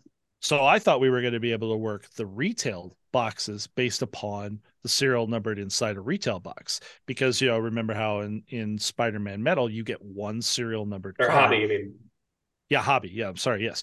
Only one not drinking, by the way. Yeah, it doesn't mean I'm right. It's funny you bring up Matt Parks, and there's been plenty of times I've been like firing off the numbers, and he's like, "Yeah, but you did this wrong," and I'm like, "Oh, you're totally right." So, but I thought that we were going to have in Fleer Ultra Avengers hobby boxes one serial numbered. It's not close. I've opened up cases where a box has And no that's on serial numbered, purpose. and I have another one that has 3 serial numbered in there. Well, and Yeah. they turned around, they threw off the whole math because of the unannounced ultra not ultra power, not ultra stars, but the ultra power variant that's in there that throws off the math too. So no, they definitely hide it. They don't want it. They don't want it to be known. Yeah, they're fucking with you. So Jake's kind of circled this to land. I know I've just compared our beloved Marvel to other products, but I firmly believe we are our own entity. Thoughts on this? So this is kind of where this train's going. Own entity as opposed to sports, or I'm guessing so, yeah. As or other opposed to, non-sports he mentioned, where they come out on a schedule, and but, we kind of march to the beat. That we march to the beat of our own drum. Yeah. Not a true comparison to one of the others. No. I guess not. But there was an earlier question from Carl that's on a similar vein, so I kind of wanted to tie them together. Will Marvel trading cards remain relatively niche, or do you think it will become mainstream? Now, my thoughts on this is that there's a massive drive to make Marvel cards more accessible and open. There's content creators are all singing from that hymn sheet, and it's great and it's laudable and it's wonderful. I don't know how. I mean, the blasters are a great thing from that point of view, but you think about the fact that blasters are kind of around now, and if you're talking about younger generation, it's going to be a while till they grow up. They're always going to have that whole story where they go off and discover girls and do college, and then they'll come back to it. So, how I never discovered girls. No, they're everywhere. Much to our chagrin. Yeah, they're everywhere. Throw a rock and you'll hit one. Don't do that. But that went dark. My train of thought was going to be, I think I kind of I don't when you say become mainstream, it's like they're not hiding. They're there. Right. And I think I know what he means, and I've experienced some frustration over this, because my thinking was always Marvel properties, the IP comics, movies, so popular, right? Yep. Why isn't that translated? But it's becoming, and this, working theory, whatever opinion, belief, that collecting is a personality trait. Like there's some people, as much as they love the fiction, the characters, looking at the art, seeing something on TV, they might have seen, Avengers 20 times in the theaters. The idea of collecting things and owning them and looking at them and putting them on a shelf or whatever it is that we do with them has zero appeal to them. And to us collectors, it's intuitively a foreign concept that, why? This is cool. Why wouldn't you want to have it? Some people aren't sentimental. They're not sentimental about the property. And I don't know why it's not switching to me. I'm just looking at you. They're not sentimental about the property. They're not sentimental about, owning physical items. Maybe they're minimalists. Maybe they spend their money elsewhere. They have different values. But I think that those are the people that would, that would be required to make it mainstream. And we're just not going to get them because they're fundamentally built different than we are. See, I think I see it happening though, like just in my anecdotal experience setting up. So I set up recently at the end of March at the collectible show, Mint in Las Vegas, which is predominantly sports. And then I followed that up with setting up at the Sports Expo in Toronto. And at the Mint, I was pretty much the only non-sport table there, but I was really well received. And same at Toronto. Toronto was mainly hockey, but there was a lot of other sports, a little bit of non-sport. Um, but people would come up to the table and they just had no idea. They were just like, "Oh my gosh, there's cards for this?" Like, so I mean, we see it all the time, Interesting. and we're really used to it. But there were a lot of people there, like even kids even, who were like, "Oh my gosh, I didn't even know these were a thing." So, and I do see more, like Keith mentioned, I'm starting to do more hockey. So I do have, I think, a little more crossover. And I am seeing a lot of the sports guys, and not like sports guys in like the negative that Yeah. frequently gets used in the groups. There are a lot of people who got priced out of sports, discovered Marvel, and now actually really love it, Mm. and who are here for it, and who, you see it on Instagram more now, where people who were like their Instagram was entirely sports, now they're mixed, and not all of those people are flipping. Like, I think a lot of people see those folks and assume like, oh, he's just PMG hunting, or whatever. But I really do think there's more positive crossover that's happening, which I think will take Marvel more mainstream. If I was in college and I had to write a thesis, to graduate and all this would hit so close to what I've focused so much time on thinking, because again, as a business owner who's inside this too, turns around and has to decide and make sure that we're not following down the path of the Beanie Baby kind of idea with what I do business wise. This hits on so many different things. I'm going to kind of like try to whirlwind through, because you guys had some really amazing points that have been inside my head and inside my experience out there for a long time. One of the biggest deals is why would people come to this? Why do you think there's going to be a new person buying Marvel cards? And the why is, why do they want to be part of it? Why are they here to invest? Are they here to turn around and build a collection? Are they here to extend upon their love of, comics, or their love of Marvel, Marvel movies, where did it, and they're going to have that. So Billy hits on the whole point that there's part of it's a breed of person. A collector is a different type of a person than, we're just healthy hoarders, right? It's that idea that, we are focused and we have that. We may enjoy what we're doing and know that it has some kind of value behind it, but at the core basis of collection and all this, you're not really concerned that much about the value, except for making sure that what you buy is fair. So, you want to buy something for your collection and all this. I don't want to overpay for it, but I when I spend $200 on a card, it's going in a black hole. It's not worth $200 anymore because I'm not putting it up for sale. So it's not the same as value there. Then you get into who's going to shepherd those people in. Where are these people going to get this information? And efforts like Amanda's to hit these shows and to just showcase it out there. Efforts like Eugene's when he was at the National with a just, hey, look at what this is. Look at how cool this type of thing is. And there's conversations that are definitely going to have to be different based upon who comes up to their, like the idea of a sports collector wanting to put some money into this and have some value out of what they get to it.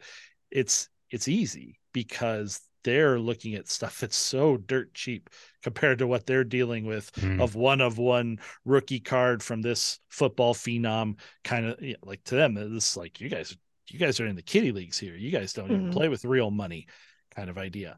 So who's going to introduce them and bring them over? If they're going to be shepherded in by efforts like Upper Deck with blasters, with efforts like Amanda, at shows, as opposed to, there were some bad influences over some of the different YouTube type content over there. There were a couple people that were known in sports as not reputable type thing, but they were kind of creeping into our territory, right? And coming in and having these conversations.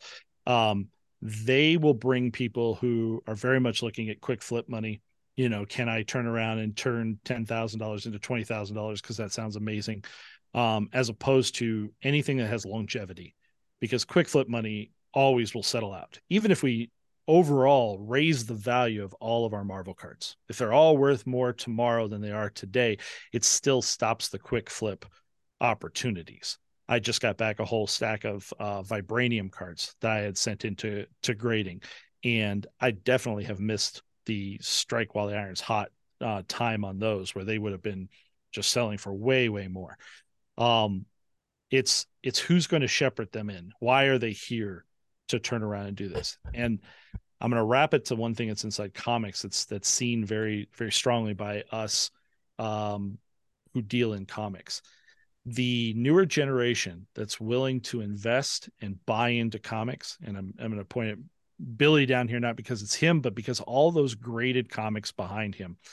They love to buy a graded comic of a first appearance of a character and watch it go up in value. They can watch it consistently increase in value. It's the stock market that they understand. The stock market that somebody who's under 30 right now, you say the word stock market, their first mindset is trauma, because it's listening to the crashes, it's listening to the negativity and all this. But a physical item that they could feel trusted, that they bought the first appearance of Spider-Man, they bought the first appearance of Venom, they have that in their hand, they watch its value go up, and they have the power themselves by online places like eBay and Facebook to move that money when they want to. It gives them a level of control over an investment portfolio that they don't get inside of a stock market. And it becomes where this new generation will put so much more money into a collectible that they have some little sentimental attachment to, but they will be out there, not on a golf course, because that's not where they hang out, wherever the cool kids are hanging out today. I don't know. I'm not invited, but they'll be out there talking about, hey, I bought Amazing Spider-Man 300 in 9.8 condition. I'm just watching that thing. Woo, it's going right on up and all this. That's the same conversation that the old fuddy-duddies are having on the golf course about how they invested in Xerox, and Xerox is really staking, blah, blah, blah. And they're talking about their stock portfolio. But the new generation is going to be into this type of mechanic of a portfolio. And those people aren't bad to us. Those people aren't bad to be involved with us, that they want to turn around and buy out, 94, sets and be part of our community and things like this, and watch as it goes up. Because if there was just more people into it, the demand would just inherently make the value of the cards go up. So this isn't a bad thing to fight against. Well, Billy was touching his mic there. I thought he was about to say something. I thought he was just caressing it in a loving way. The dog was about to go nuts and didn't want to. Oh, okay. Subject the audience. You've mentioned this dog a couple of times, and I've yet to hear it. So unless it's some sort of phantom menace, what type of dog is it? I think it is. I think he might be a menace, actually. Really? Oh, he's gone to get the dog. I can certify that there is a dog. Okay, this is good. There's two. There's two dogs. Two dogs. Okay. There are two dogs, Remy and Wade. Oh, yes. Okay. I remember now. Very good. A Corgi Beagle and a Labrador Shepherd Retriever mix. All right, I'm disappointed. I thought you were going to come back to the camera with said animals. No. Right. I'm going to do Agents of Chaos. I'm going to do some that I think are relatively quick fire. So should we do some quick fire, Shizzle? Are we able to? I think we're all pretty. Well, you know what? I mean, we've done some pretty deep stuff here, and there's some really good stuff that we haven't done. But I'm just mindful of time, and also the fact that there could be a good part two. Right, there he is. Okay. Yes. There he is. He says, reading this, what company has made the best cards and why? Amanda, go. Ooh, Rittenhouse, because I love a matte finished card, and they gave them to me all the time. Billy, which dog is that? That's Remy. Hello, Remy. Can you hear me? Remy's not the No. problem though. No, because Yeah. you're Billy, what company's made the best cards and why? Go. Oh, Skybox. Uh, As in the original 90s one, not the as current in the brand original used in. 90 Yeah. ones. Yeah. They lit the torch. Everybody else just carried it. Keith? Upper Deck Breath of Work. Nice. Okay. Nice range of answers there. What is the best 90s and why? 1990s. Oh, that's not the question. What's the best 90s set? He's saying. Well, the literally it's Oh. what is the best 90s and why. So I'm assuming yes, they're talking about 90s set. Sticking with Marvel, I'm assuming. Well, give us one of each. Give us a Marvel and another set that happens to be whatever. Shall I do mine while Yes. you're thinking about it? Yeah, I'm gonna go controversial here, because everyone thinks it's probably going to be a Marvel Masterpieces set. But much as I love those, it's not necessarily about what's personal preference. It's about what's the best one. For my money, Amazing Spider-Man 1994, the Mark Bagley one. I mean, when else have you had the artist that's currently that's a drawing it fantastic set. do the whole set, and it's just so much fun. And yeah, I love it. It's just such a fun set, and it's so accessible, so affordable to collect. It's got a couple of cheeky, difficult bits like the golden, web parallels, but apart from that, it's a really nice, satisfying set to have. That's my vote. I'll think of something else tomorrow, but that's my vote. Yeah, You're I think that looking. it does change a lot. So for me, Marvel, I'm gonna go 94 Flirt Ultra X-Men because I think that's my favorite. I think 90s. I love that set. I think that's the one I have the most nostalgia tied up in. Ah. Non-Marvel, I'm still I was going thinking, to say there's it's so interesting. many. He said what is the best, not because if I was going to say my favorite, I'd say Marvel Universe Oh, 92. best. Yeah. But Should we that's come back so to you? subjective. I know It's it is. so That's the thing. It is subjective, which is why I deliberately tried to think of something that it wasn't my ultimately natural becomes go-to. my favorite. Yeah. Hmm. As Keith's got kind of No, I was pulsized. on 94 Fleer Ultra X-Men. Oh, okay. There's definitely obviously, the everybody's mind gravitates towards 96 Masterpiece for what it was. But I didn't get my 96 Masterpiece until 20 years after that. Mm. So for that reason, You and a lot I of people. love the set. I appreciate it. I'm deeply into it, but I'm gonna have to think about kid nostalgia, and that was 94 X-Men. I almost said 95 X-Men because I will always remember that Professor X Boris Vallejo card that just absolutely just burned a hole in my mind. And it was just like, it's like this is taking it to 11. For me, it's the binder. It's that binder image of Wolverine cutting through. That Dave DeVries is amazing. We're looking at you, Billy. Not popular, but 92 X-Men Series 2, gold foil Really? parallels, colored holograms. The Wolverine hologram was a super short print. First TV set. It checks a lot of boxes. Nice. I don't know. That would be unpopular. I think that's a solid choice. Okay, good. But I do agree. My one of my favorites is also 92 Marvel Universe Series 3. The layout, the power levels. Yeah. Marvel Universe 92 is just chef's kisses. No Black Cat in that though. I'd love a Black Cat. I tell you, this is one of my one of the things I've never done because I always forget this. I kind of remember this idea once every 6 months and think, oh, why haven't I thought of that before? And then I think, oh, I have actually thought of that before. I want to get a commission done of someone to draw a Black Cat as if it was from Marvel Universe 1992. Oh, that's cool. That's with a the cool background, the idea. bordering, and everything like that. But I never literally that I'll forget it. I've actually committed it to this recording, so hopefully I'll remember it now. You know who's going to do that? What's that, sorry? You know who would kill that? are you happy with your current cable TV provider? Oh, Tony. Oh, yeah. Tony absolutely would. Tony would nail it. If you wanted to go completely true to the era, wouldn't you go find Bat? Isn't Bat who did the Felicia Hardy miniseries? It's not anybody we know from Marvel Cards. This would be comic related.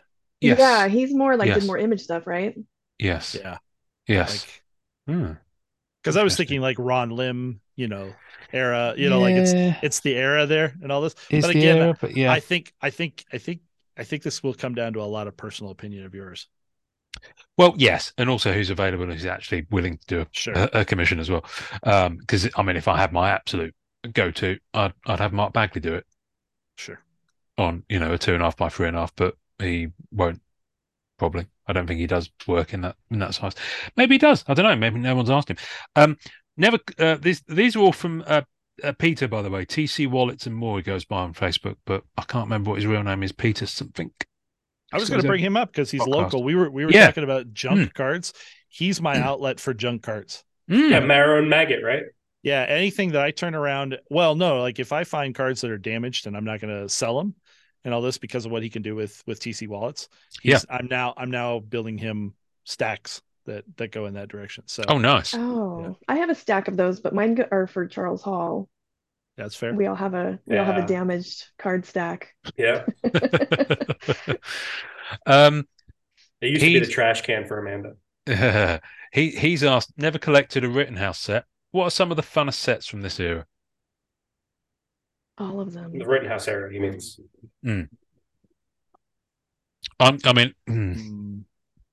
He would enjoy X-Men. X-Men Archives. Yeah. He would enjoy X-Men Archives. That's Spider-Man Archives. The Spider-Man Archives. Spider-Man Archives is stunning. I've got a soft spot for Women of Marvel for obvious reasons. Mm-hmm. Dangerous Divas, but I'm going to go to the other end of their spectrum from where they were kind of in charge. In fact, there's two. Marvel 75th. Okay. Because I just think the forwarding on it is lovely. And Legends of Marvel, their kind of part works, the one where they brought out 9 cards, 3 characters every quarter for like 4 years or something like that. I was so lucky. My distributor hooked me up with the same serial number all the way through the series. I had the same. I mean, I sold it about 2 years ago. But yeah, no, Ed Webb hooked me up with the same serial number on that one. And it was just, but they're beautiful cards. Really good. For those who character collect, why did you select them? And did any of these find you? Billy? I feel like this is I've been asked this so many times. Because it won't apply to Keith. I'm sure I've asked you, but I can't remember. No, because it's now 10:30 at night in the UK. It feels almost like just like a story that's been, I don't know. So just give us the York Notes version. No. I feel bad for anybody who's heard it before. It came through comics. It was in when comics were picking it back up around when Captain America died. And I would go to different stores and they would have these big sales and I would just go through, long boxes and I came across the Evolutionary War, which was a 12 or 14 part story where it was all about the High Evolutionary. And I know they had done that other times. But this was, I'm pretty sure it was the first time that it spread across annuals, right, Keith? Of different titles. Was Atlantis Attacks before that? That was a year after. Atlantis Attacks. Okay. Yeah. Atlantis Attacks was a year after. So this is the first time that it spread across different titles where, the conflict involved the Punisher, Silver Surfer, X-Men, X-Factor, New Mutants, Spider-Man, Avengers, West Coast Avengers. And I was just sucked in by the idea that, he was so much to handle. And I related to that. Sorry. It sounds narcissistic, but it probably is. but there was a lot of relatability for me, and how he made himself everything he was, and he didn't start off as much, and he just wanted to be better, and he cared for everything everybody around him that he tried to make better, even though it didn't always seem that way. So it's a tragic anecdote for my coming of age. Well, you definitely hit Amanda's chuckle button there. That's worth the price of admission alone. She's gone. She's gone. I don't think we're going to get anything from her now. Amanda, bullseye. How do I follow that? I think the idea is that you don't. I think you just carry on regardless. Go on, Spirit of the Blitz. Keep going. Yeah, I just like Bullseye. I prefer villains. I've always preferred villains, and Bullseye is one of the few Marvel characters who I think has always remained a villain. He's never, even when he was faking as Hawkeye, he was still killing people. The people he kills, for the most part, stay dead, not counting what's her face. Electra. Trash Ninja. Yeah, Trash Ninja. Ninja. Did you like So him before he was Hawkeye? Or because he was Hawkeye. I think that's what we're getting at here. It's kind of layers of the onion here. I was just trying to get the timeline. That's all. anyhow, She hates so Hawkeye. I really appreciate the consistency of his character and that they actually let him murder people. Good. Keith, there's no point in me looking at you because you don't character collect. But he does have a favorite. But if you were going to character collect, I have a favorite, and Cable's my favorite character. Nice. And he's my favorite because of all the wrong reasons. That he has the most convoluted, weird story that you can't possibly hope to know unless you just go that uber nerd on him kind of idea to know all the details. What impressed me was that there was nuggets left out years before in the story that they started tying up, and it was something I was very impressed with Claremont and all the things X-Men and Cable became the lightning rod for that idea. We're back to the Tony Perna question about your cable provider, but we won't go there with that joke. Black Cat. I know. Do we know why you picked Black Cat? Oh, I've talked about it, but yes. Actually, I think we do know. There's a tingle involved. Hey, who will say that again? Sorry. No, go ahead. A tingle? A tingle. Yeah. Oh yeah. I mean, I won't lie. It tingles me. In the UK, they were reprinting Amazing Spider-Man as they do in various and had done since the early 70s, and this went through to the early 90s, and they still reprint it now, but it's in a different format. But in the UK, it used to be in a weekly format. And outside of that, they then started doing some fortnightly or monthly titles that were full color. So the weekly ones were always kind of the cheapest copy, newsprint. They started doing some higher quality ones. Spider-Man and Zoids was the one. So Zoids is obviously being the toy line. The comics for that were absolutely brilliant. I think it was some of, I want to say Grant Morrison early work on Zoids, strangely enough. But Spider-Man and Zoids, and so they were reprinting stuff from Amazing Spider-Man around that time. Like the issues with Hobgoblin and Puma, kind of around the 240s, 250s, 260s. And Black Cat was very popular at the time, always in Spectacular Spider-Man and crossing over, and there she was. And I was like, I was absolutely smitten as a very impressionable 12, 13-year-old, formative years. So what can you do? But weirdly, I didn't start collecting her until I was in my 30s. So yeah, there was a good 20 plus year gap. Someone else asked me this question, and Amanda, you're kind of spoilt for choice on this because Bullseye's being portrayed on the screen a number of times. But Justin Treese asked me who my ideal actress to play Black Cat in the MCU would be. And I'm struggling to think of anyone who's uber current. But if I go back, maybe, I mean, she's still active and does stuff, but I don't know what she's up to at the moment. But Alice Eve, who was in Star Trek Into Darkness, blonde actress, Mm-hmm. She would be kind of my number one choice at the moment, I think. But yeah, Billy, you've just had the joy of your character appearing in the Is that what I'm calling MCU. it? Well, I haven't seen it yet, so no spoilers No, for no, me. no spoilers. But you know, But was it a and fulfilling experience for you?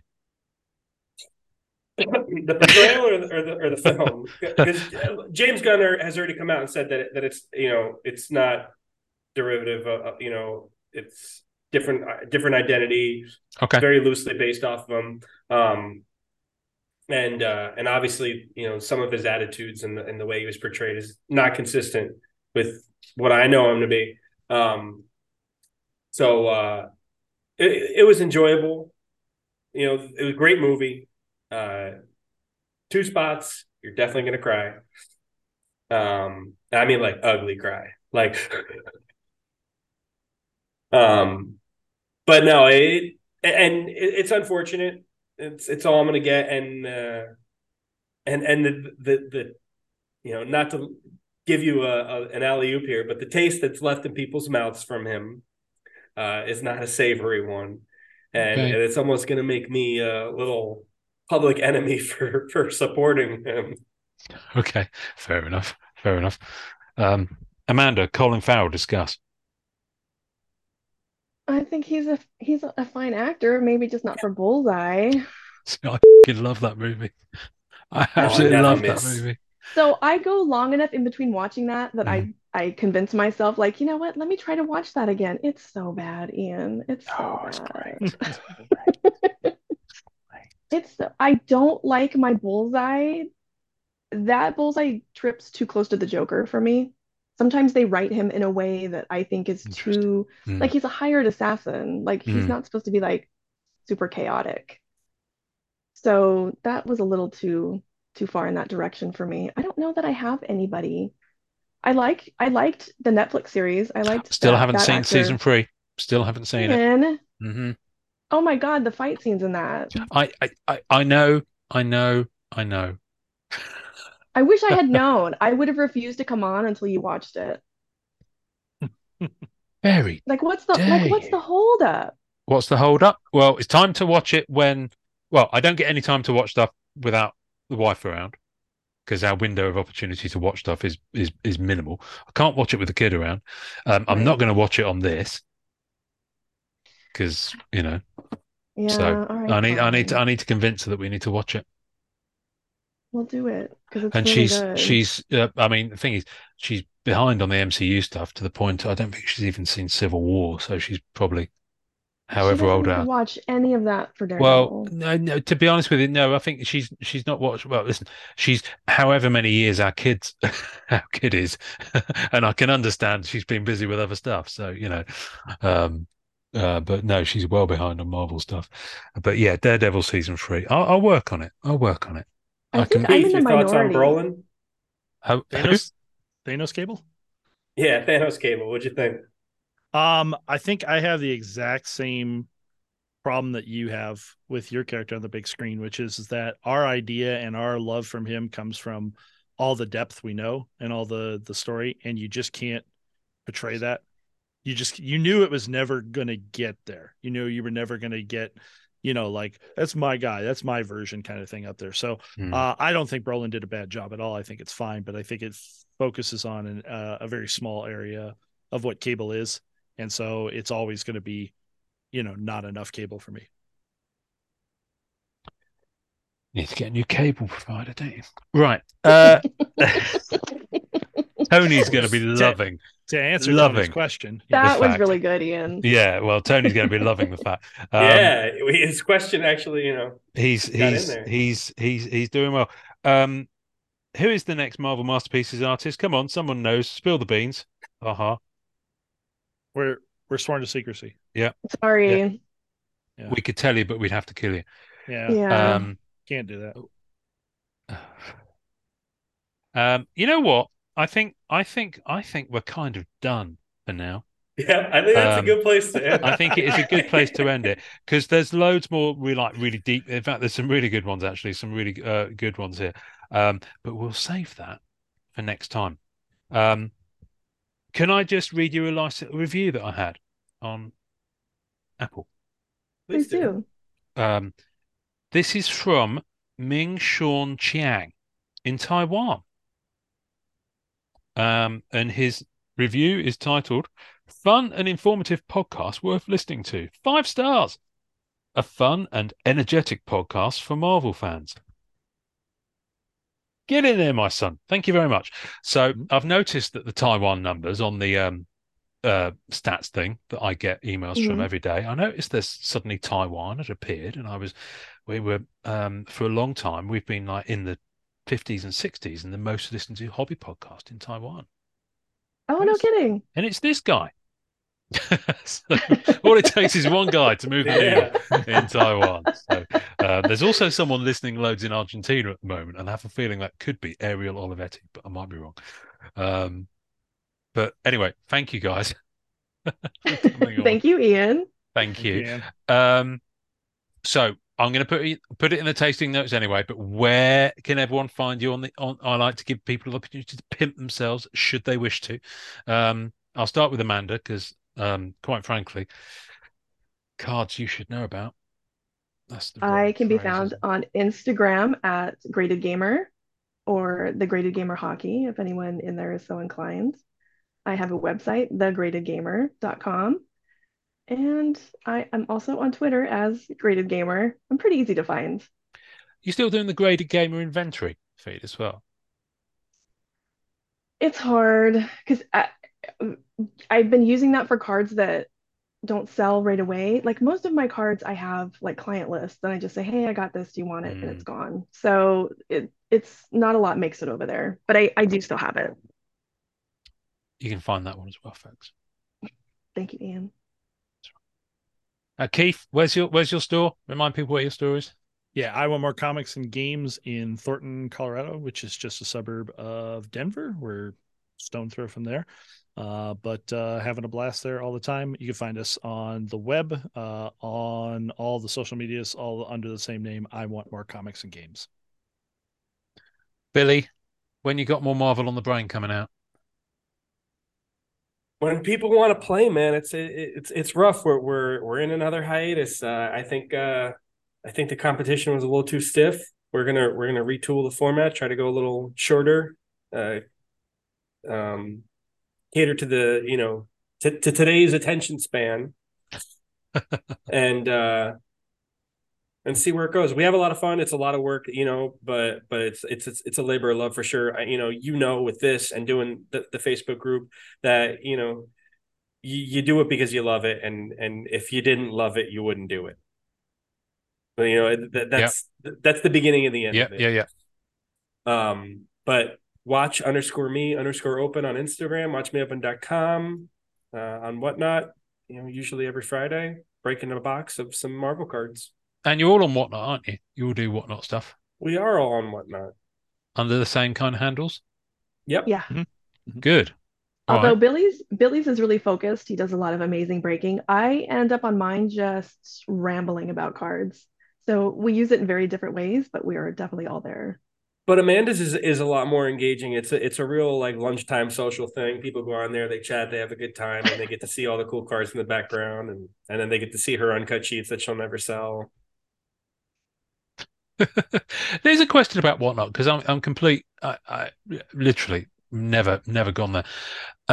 Can you go back and watch stuff, or is it just live and it's gone? Yeah, no, you You can. can. Apparently, right now you only can do it on an iPhone because I've had people try on Android phones and on the web, and it didn't work for them. Okay, well that's good because iPhone. Okay, well I'll have to have a look into it because I'm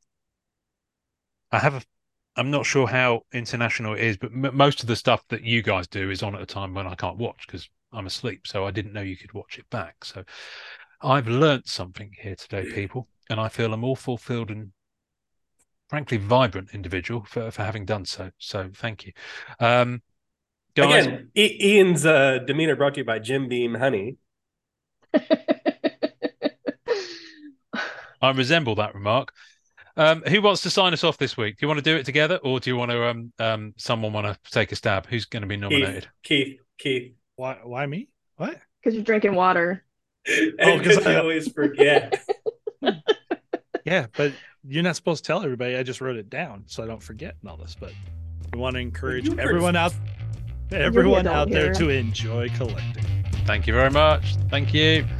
Right, I'm going to go and have a drink. Thanks for listening to the Marvel Card Collectors Podcast. Tasting notes and visuals for each episode can be found on our Facebook page. We're on most social media at the MCC Pod, and you can also watch the video of each episode recording on our YouTube channel. Leave us a voicemail via our home on anchor.fm/MCCP. We're also on iTunes, Spotify, and all major podcast platforms. Please take a second to subscribe, like, and review our show wherever you find us. Our Facebook community is at MCCW Marvel Card Collectors Worldwide and MMC Marvel Masterpieces Collectors. The great music we use on our audio version is called Rocket Power by Kevin MacLeod. Thanks to the collectors, artists and creators who support the Marvel Cards Fan Collective. We'll see you next time, and remember, it's a small hobby but a fun one.